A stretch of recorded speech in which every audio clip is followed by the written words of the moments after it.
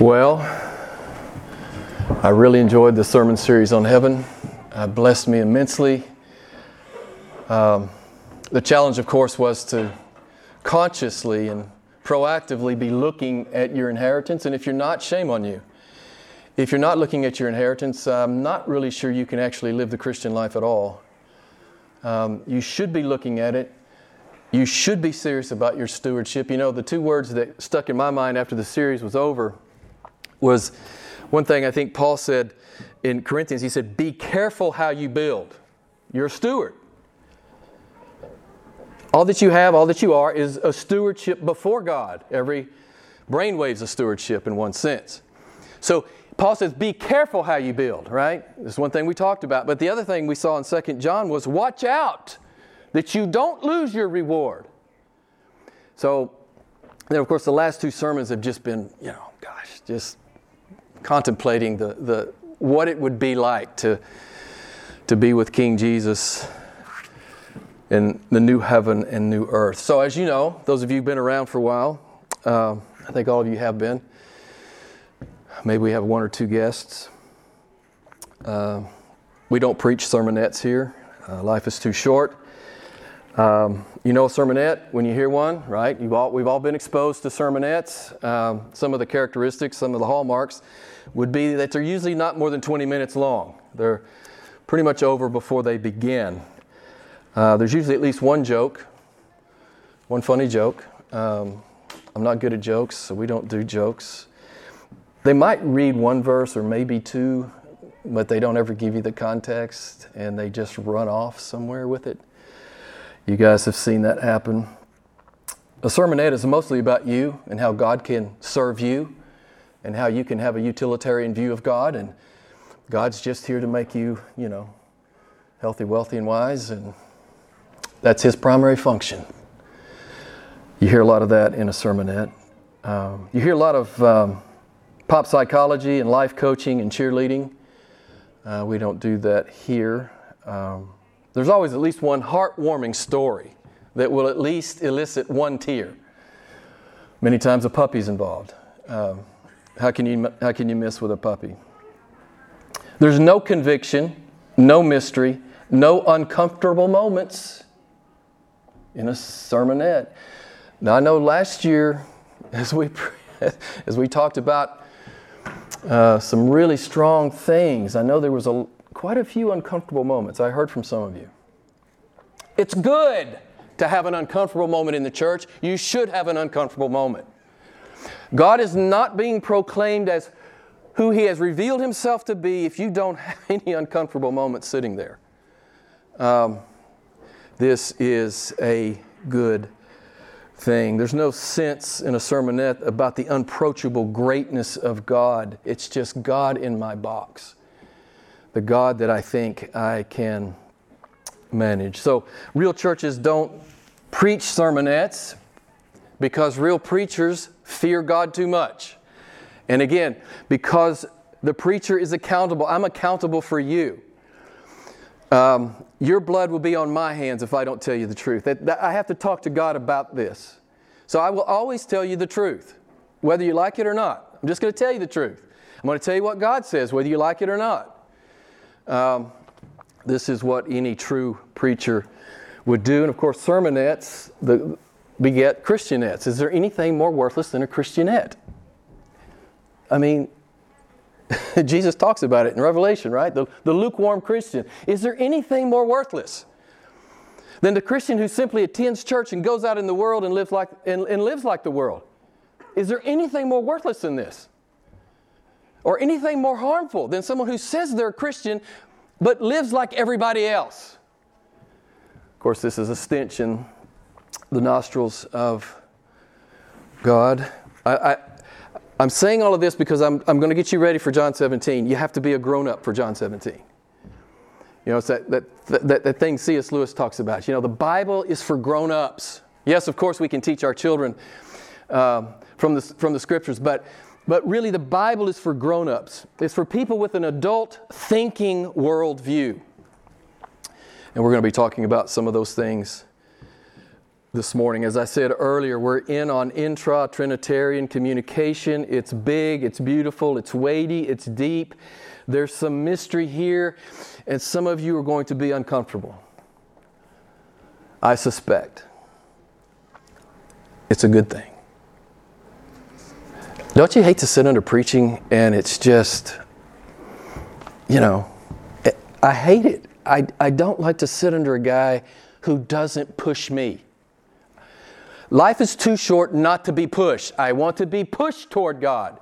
I want to look at God. Not the God that makes me comfortable, but sometimes the God that makes me uncomfortable.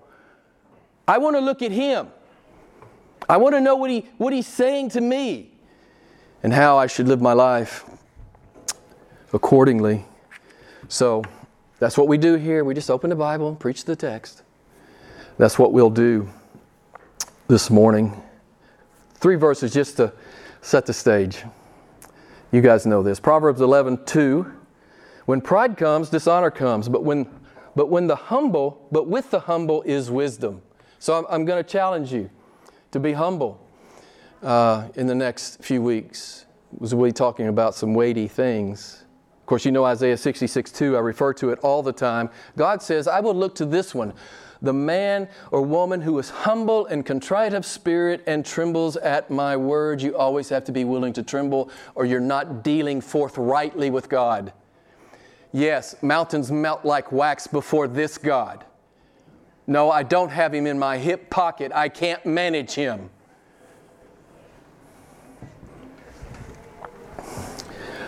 Psalm 25:9. I love this. Listen, God teaches the humble.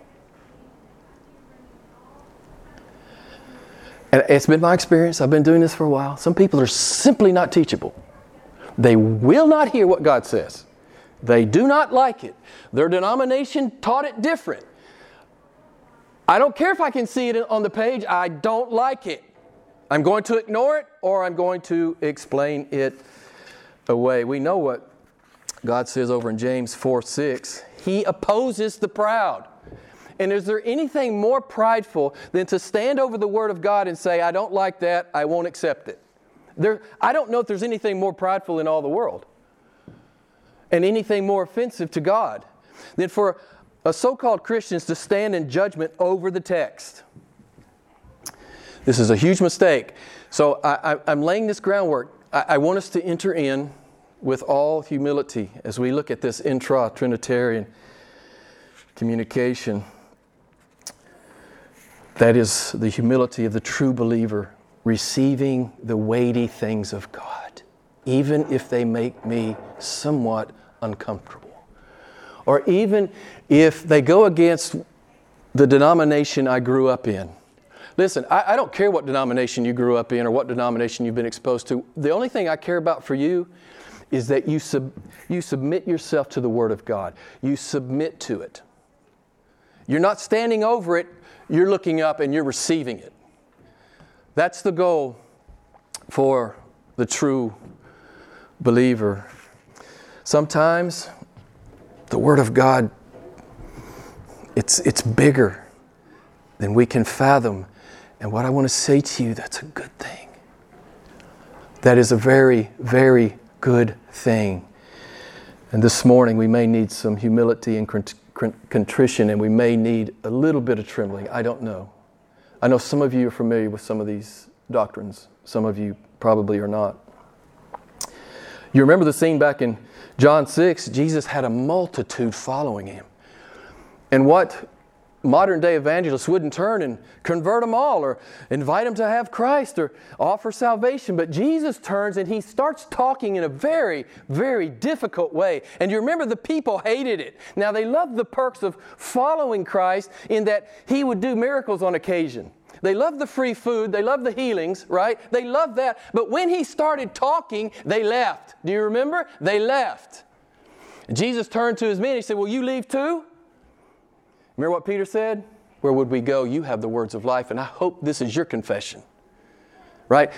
Even if it's hard, even if it's difficult, even if it's brand new and no church has ever taught me these things before, if Jesus said it, if Jesus prayed it to the Father, I want that. I want that. I want to understand that. I may struggle with it, but I need to understand that. You have the words of life. The Son of God has the words of life. So here's my bridge from the heaven sermons to John 17. Here's my bridge. I said this to you last week, and I'm going to keep saying it to you. I think I'll say it for each sermon in John 17. This bridge, this definition that John Piper gives us for the love of God.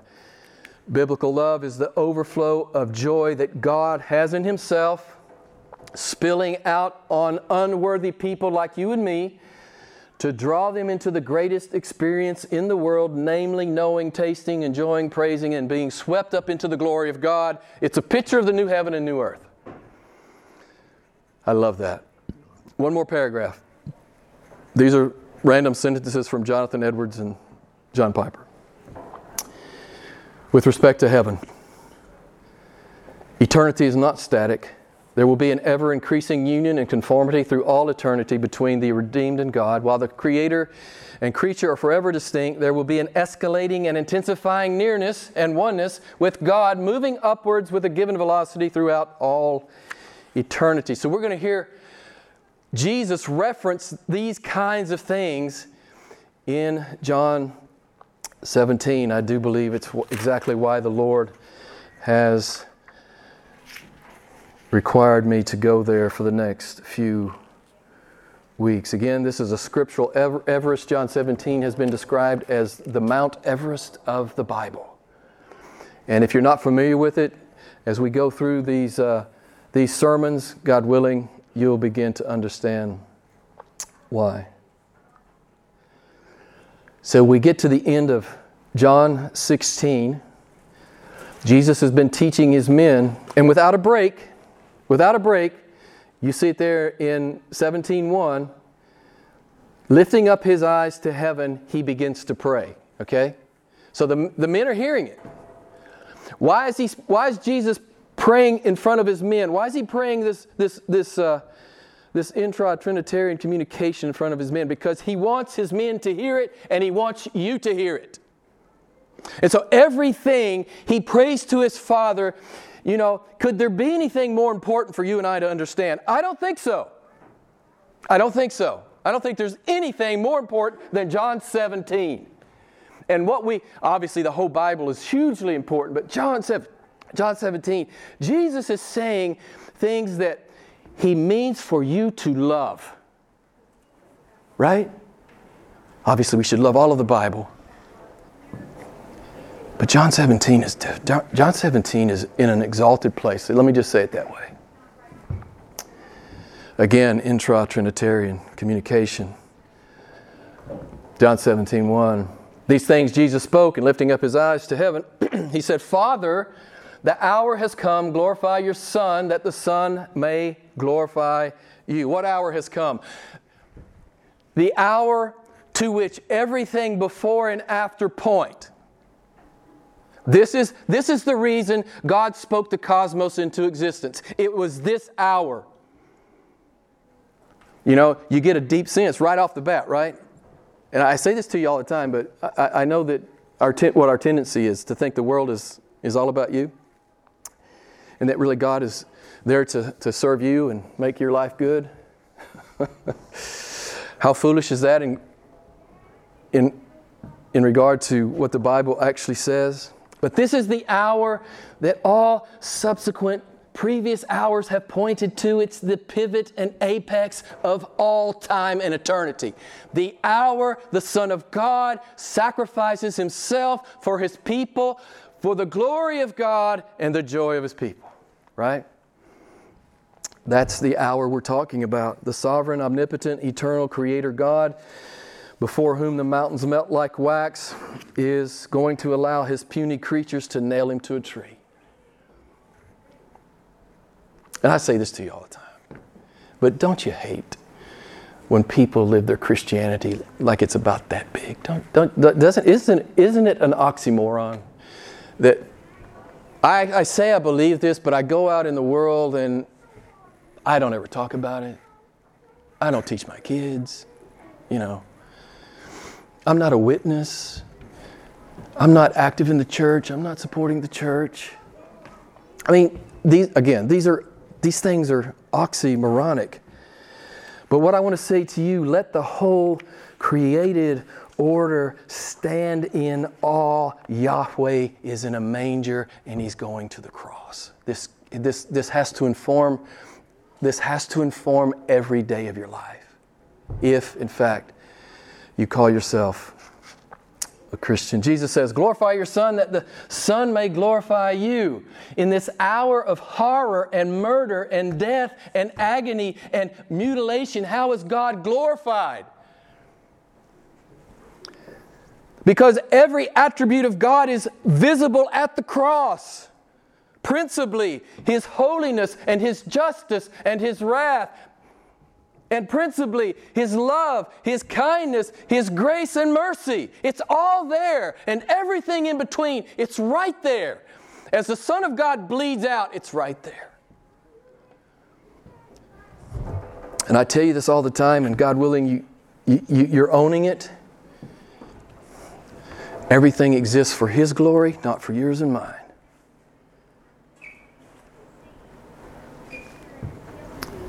And so whatever comes into your life, it's about the glory of God. I know that's hard for us sometimes. But we talked a lot about Job some weeks ago, right? So the cross is like a multifaceted diamond. Any way you turn it, you see a new aspect to the greatness of God. Verse 2, John 17, even as you gave Him authority over all mankind, that to all whom you have given Him, He may give eternal life. So there are two things I want us to notice here. He has authority over all mankind, right? King Jesus has authority. We acknowledge that regularly. He's the great God of those middle chapters of Isaiah. He says, I'm the first and the last. I'm God. From eternity, I'm God. There's no God like me. There is no other God. That's the God in the manger and on the cross. And we know what Revelation 5:13 says. Every created thing which is in heaven and on the earth and under the earth and on the sea and all things in them worship Him. They worship Him. And you guys know Philippians 2:10, and they will bow their knee before Him. Even the damned will bow before King Jesus. Even though they hate Him, they are forced to bow. He is the great reigning King and sovereign of the universe. They hate Him, but they will bow. This will happen in hell. This will happen. The second thing I want us to see there in verse 2, and let me just read that last half of that verse there. That to all whom you have given Him, He may give eternal life. Now, Jesus says this over and over and over and over and over again in the Gospel of John. If you've never done a thorough study of the Gospel of John, I challenge you to do it. John 6:37, all that the Father gives me shall come to me, and the one who comes to me I will certainly not cast out. John 6:39, and this is the will of the Father, that all that He has given me, I lose nothing but raise it up on the last day. John 10:29. My Father who has given them to me is greater than all, and no one is able to snatch them out of my hand. So I want you to hear these two beautiful truths. All who are in Christ, it's very clear. They are a loved gift from the Father to the Son.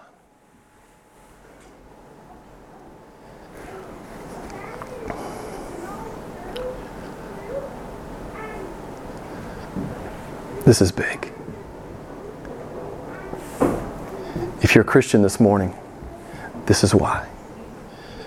You are a loved gift from the Father to the Son. And this is why you can't ever lose your salvation, because you're a love gift from the Father to the Son. It's not because your doctrine is pure or, you have a great statement of faith. It's because you are a love gift from the Father to the Son. You can't lose your salvation because God did it. And if you're ever in a church that says you can lose it, you're in the wrong place. You're in a false church. You got to run, man. You got to get out. It's not about how good you are. It's about how awesome God is. You're a love gift from the Father to the Son. if you meditate deeply on that, it'll change the way you live. This is our eternal security. Why is Jesus praying aloud? Because He wants you to know this. And He wants you to live like this is true. Right? You're not saved because you belong to First Baptist Church or, Second Methodist Church or the Anglican Church or whatever. You're not saved simply because you belong there. As we will continue to talk about, you are a love gift from the Father to the Son. And Jesus says over and over and over again in the Gospel of John, I will not lose any one of them. I will not lose one of them. I will not. 5 times in John 17, Jesus talks about this gifting of the elect from the Father to the Son. It's in verse 2, it's in verse 6 twice, it's in verse 9, and it's in verse 24. Your salvation is way bigger than you ever thought. If you've been taught in a church that only skims the surface, it's way bigger than you ever thought. It is worship provoking. If you get the right sense of it, you will be prostrate before the Lord. You will be. Jesus says this 5 times in John 17. This is a big deal between the Father and the Son.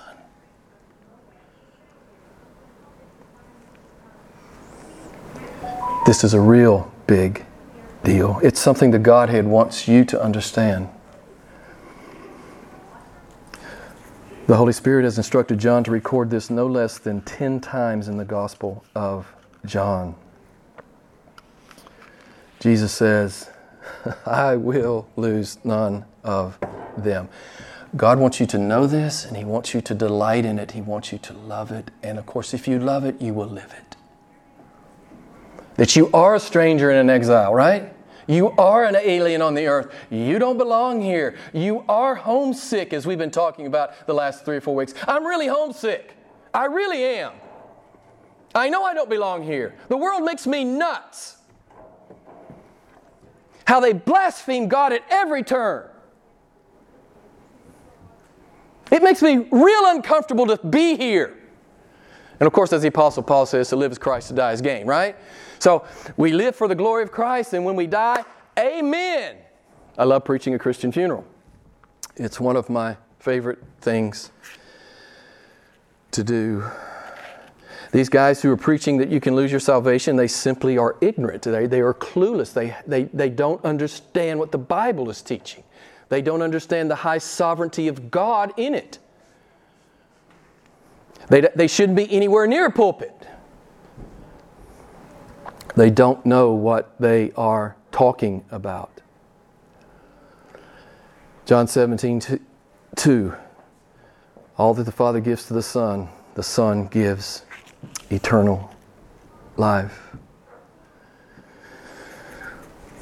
Again, it's a pretty big deal. This is the Son praying to the Father. And He keeps bringing this up. Verse 3. This is eternal life, that they may know you, the only true God, and Jesus Christ, whom you have sent. I refer to this verse all the time. This is my go-to verse. Jim, how can I be sure I'm a Christian? You know God. You know Him. You don't just talk about Him and say you believe in Him. Satan believes in Him. And Satan trembles. You know Him like you know your spouse, like you know your kids, like you know your best friend. You know Him. There's a real relationship. It's very real. It's dynamic. You like to spend time with Him. That's eternal life. It's not doctrinal purity. Yes, we should strive for doctrinal purity.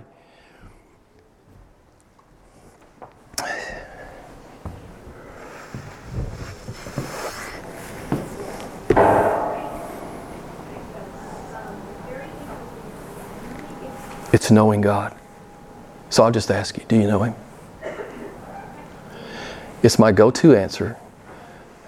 Jim, how can I know I'm a Christian? Which, of course, I'm not qualified to answer that question. Only the Holy Spirit can answer that question between you and Him and the Word of God. But it will be in your affections. is my best answer. It will be in your affections. It's not merely in your church attendance. It's not merely in your doctrinal statement. It will be in your affections. If it's not in your affections, you have every reason to be concerned. It will be in your affections. You know, some churches say, pray this prayer, believe these doctrines, do this ordinance, keep this rule, partake of this sacrament, give this much, confess these things, perform this rite, join this church. All of those things can be good, but the baseline is, do you know Him, beloved? This is the baseline. And every Jewish ear knew what that meant. You know, that it's an idiom for intimacy. They knew what that meant. Knowing someone, it was an idiom for intimacy. We're talking about spiritual intimacy here. This is what we're talking about.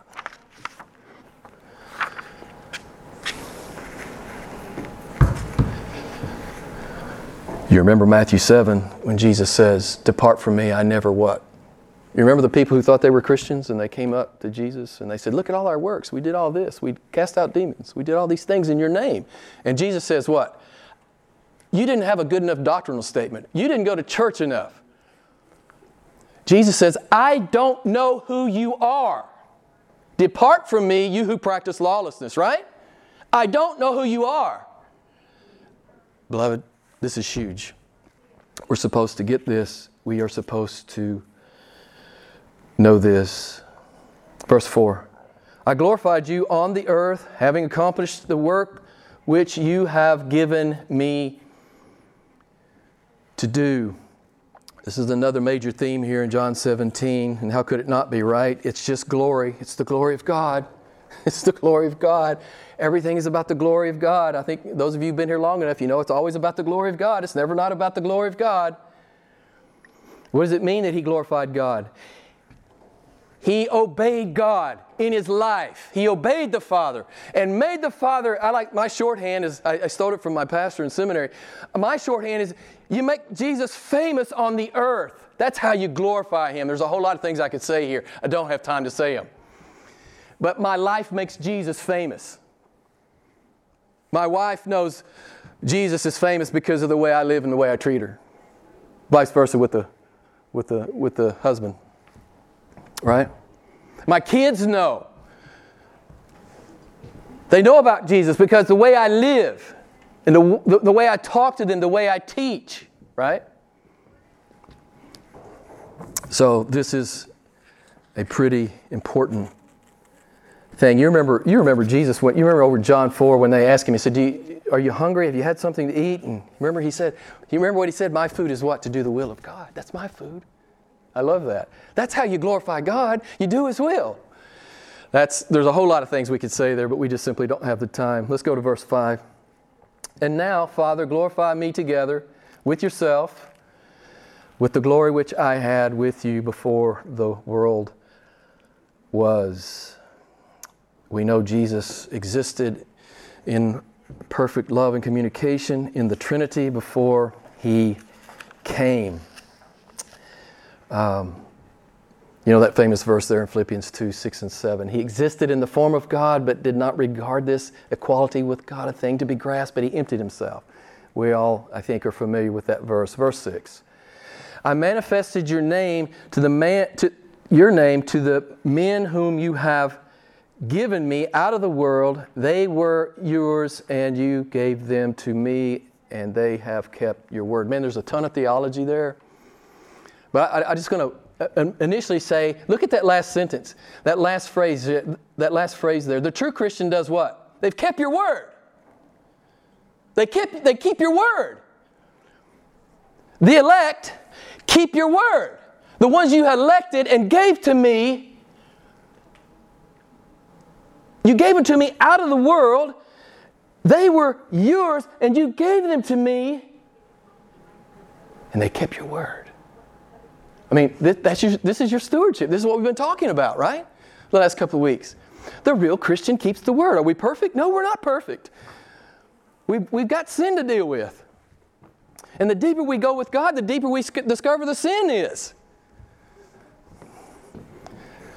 But this is an amazing, amazing truth. Men that were given to Jesus by the Father. And here's what I want to say to you. Here's where it may be uncomfortable for some of you. You know, some want to say, well, they're gods in a proprietary sense. Well, that's true of everybody. God, every man that's walking the earth, it's the intellectual property of God. Okay? Some people say, well, what he's talking about is the fact that they're his by Jewish covenant. Well, that would mean every Jew. Every Jew is his, of course, by covenant. But if we allow the Scripture to interpret the Scripture, if we understand the particulars of Scripture from the balance of Scripture, if we seek to make sense of Scripture as a whole from its particulars, if we attempt to say yes to every passage, we find God's meaning here. And I'll turn to Ephesians chapter 1. You can go with me. Here's what God is saying. Some of you will be uncomfortable with this. I pray that none of you are, but some of you may be. And what I want to say to you, it's okay if you struggle with this truth. Many, many, many people have. I did it one time. But you know what I did? I did the Isaiah 66:2 thing. Humility, contrition, and trembling. Man, if you have to tremble, feel free. Feel free. But let's turn over real quick to Ephesians chapter 1, verses 3 through 6. This is what Jesus is talking about. Now, you can disagree with me if you want. That's your prerogative. But I challenge you to come to me with textual evidence that I'm wrong. Okay? Hey, if I'm wrong, I'll change my sermon. I'm always ready to change my sermon if I'm wrong. Ephesians 1, verse 3. Blessed be the God and Father of our Lord Jesus Christ, who has blessed us with every spiritual blessing in the heavenly places in Christ, just as He chose us in Him before the foundation of the world, that we should be holy and blameless before Him. In love, He predestined us to the adoption as sons through Jesus Christ to Himself, according to the kind intention of His will, to the praise of the glory of His grace, which He freely bestowed on us in the beloved. I could go to many other texts. We simply do not have time for that. The Bible is pretty clear. God is unapologetic. He likes to talk about those He has foreknown, He has chosen, He has elected, and He has predestined. That is clearly what is being talked about here in John 17. You have to stand on your head to make it say anything else. That is exactly what Jesus is communicating. This is the divine side of human salvation that the Bible makes quite clear. I know that predestination and election doesn't fall easily on most people's ears. If you have never been taught these things, I understand they don't fall easily on your ears. But here's what God wants you to do. He wants you to work on it, and He wants you to get to that place where you love it. And that's your assurance. That is your assurance, right? Your assurance is not how moral I am. My assurance is that I'm a love gift from the Father to the Son. That in eternity past, I was elect. Why? Because it pleased God, not because I deserved it. And men who preach it different, beloved, I'm just going to say this to you. It's a stench in God's nostrils. They're touching the glory of God. You're touching the glory of God if you think you can save yourself by, repeating a brain-dead prayer. You're touching the glory of God if you think an ordinance is going to save you. You're touching the glory of God if you think church attendance is going to save you. God says, I save my people. I do it. Now, it's between you and God. And if you have questions, I'm happy to be there for you. I'll throw you some good books. But here's my challenge. I've been doing this for 18 years. I've had a lot of people come through who struggle with this. And I say, it's okay. Struggle all you want. But don't abandon it. And don't edit it, and don't discard it, and don't ignore it. God means for you to love it. He means for you to love it. And if you don't love it, then you've got work to do. The Father and the Son love it. It's what they're talking about. They love it. They love the greatness and sovereignty of God and the salvation of His people. They love it. It's what they're talking about. In the most explicit intra-Trinitarian communication we're allowed to hear. Beloved, this is huge. I know that we're going to separate in a couple of months. And don't touch the glory of God. Don't cheapen what God has said He's done. And if you struggle, okay, struggle. It took me 10 years with Romans 9. Are you willing to give 10 years to the study of something? Are you willing? It's been my experience that many simply are not. Let me just ask you this. Sometimes we have cognitive struggles with the Word of God. Our minds are temporal. They're constrained by time. Our minds are finite. It's 2.5 pounds of gray matter juxtaposed to infinite mind. Our minds are fallen and sinful. Our thoughts are not God's thoughts. Of course there's tension. If there's not tension in the Bible, you're not understanding it. You are not understanding it. So 2 things are true in the Bible. God elects, and you are responsible. You say, Jim, I don't get it. That seems incongruous. Doesn't seem to come together. These are 2 truths in Scripture. They're both revealed. God is sovereign, you're responsible. And I'm with the Apostle Paul. I don't explain it. You can go to Romans 9 yourself. It's why those 2 rhetorical questions are there. Paul knows that many men are going to hate this, if not most men. And he says there in Romans 9, he says,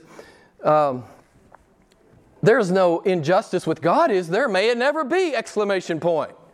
That's the first question. Well, this makes God look unjust and unfair.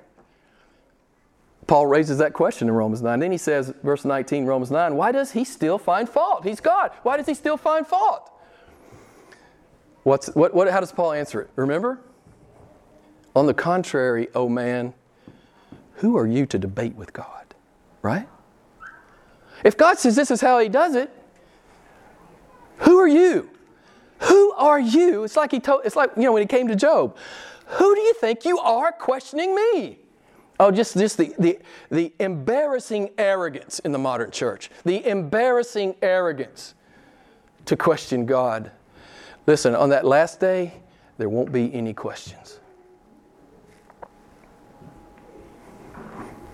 There'll be no questions on the last day. Again, struggle if you will. God says, I'm looking for that person who reverently responds to what I say. The criteria is never, do you like it? The criteria is, do you submit to the Word of God? The criteria is, will you work hard and pray and ask the Spirit of God to help you, right? This is the criteria. If these are new to you, I am very happy to try to help you if I can.